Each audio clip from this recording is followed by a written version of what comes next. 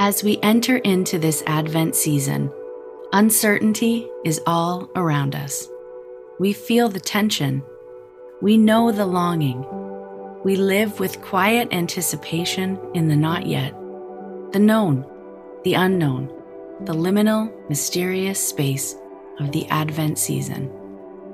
As we cross over the threshold of Advent once again, what does it mean for us to lean into this season, to give ourselves to these weeks that show us there is no place where God does not desire to meet us, even in the mystery? Known and unknown, dwelling in the mystery of Advent.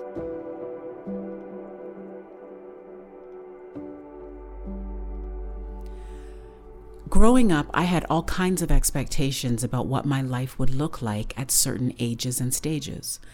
I remember going to university to major in psychology and minor in music.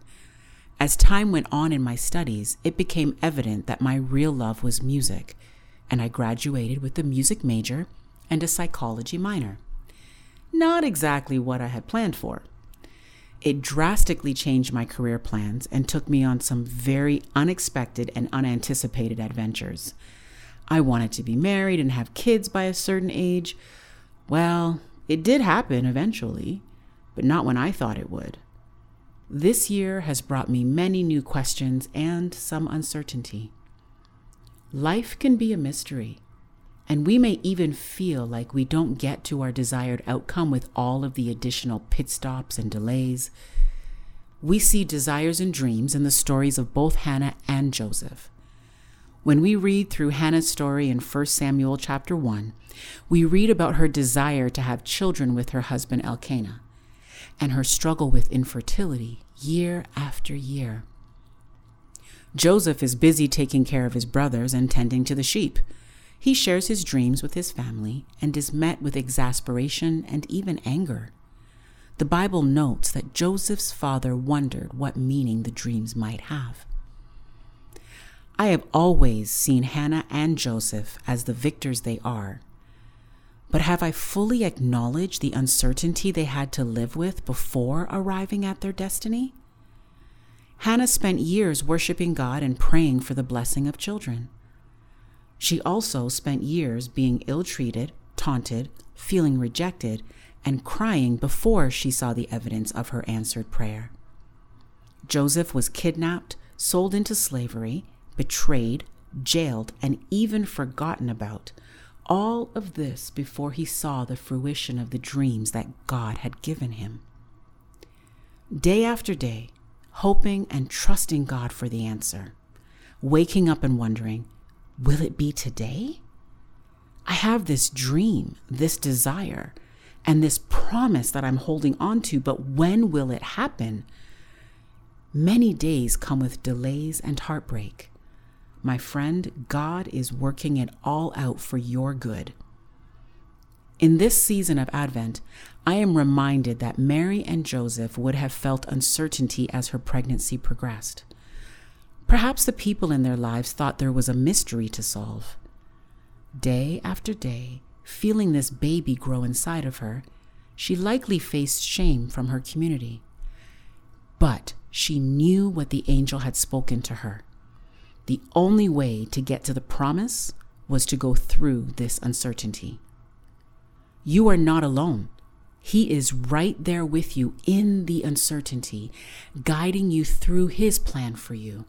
Think of Hannah, daily enduring the taunts of Peninnah, asking God, when will it be my turn? She goes to the tabernacle and vulnerably lays out the desires of her heart again before the Lord. But this time is different, and the priest says, go in peace. May the God of Israel grant the request you have asked of him. The Bible tells us she goes home, is soon pregnant, and gives birth to her son Samuel, and subsequently 4 more children.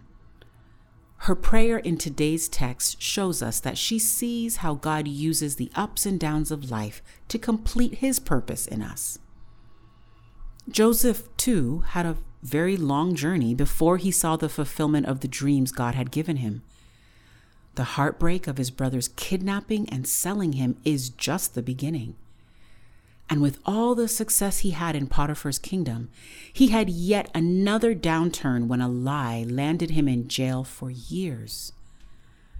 He continued to serve while he waited, and one day God brought him back into a good relationship with Potiphar and freed him from his jail cell.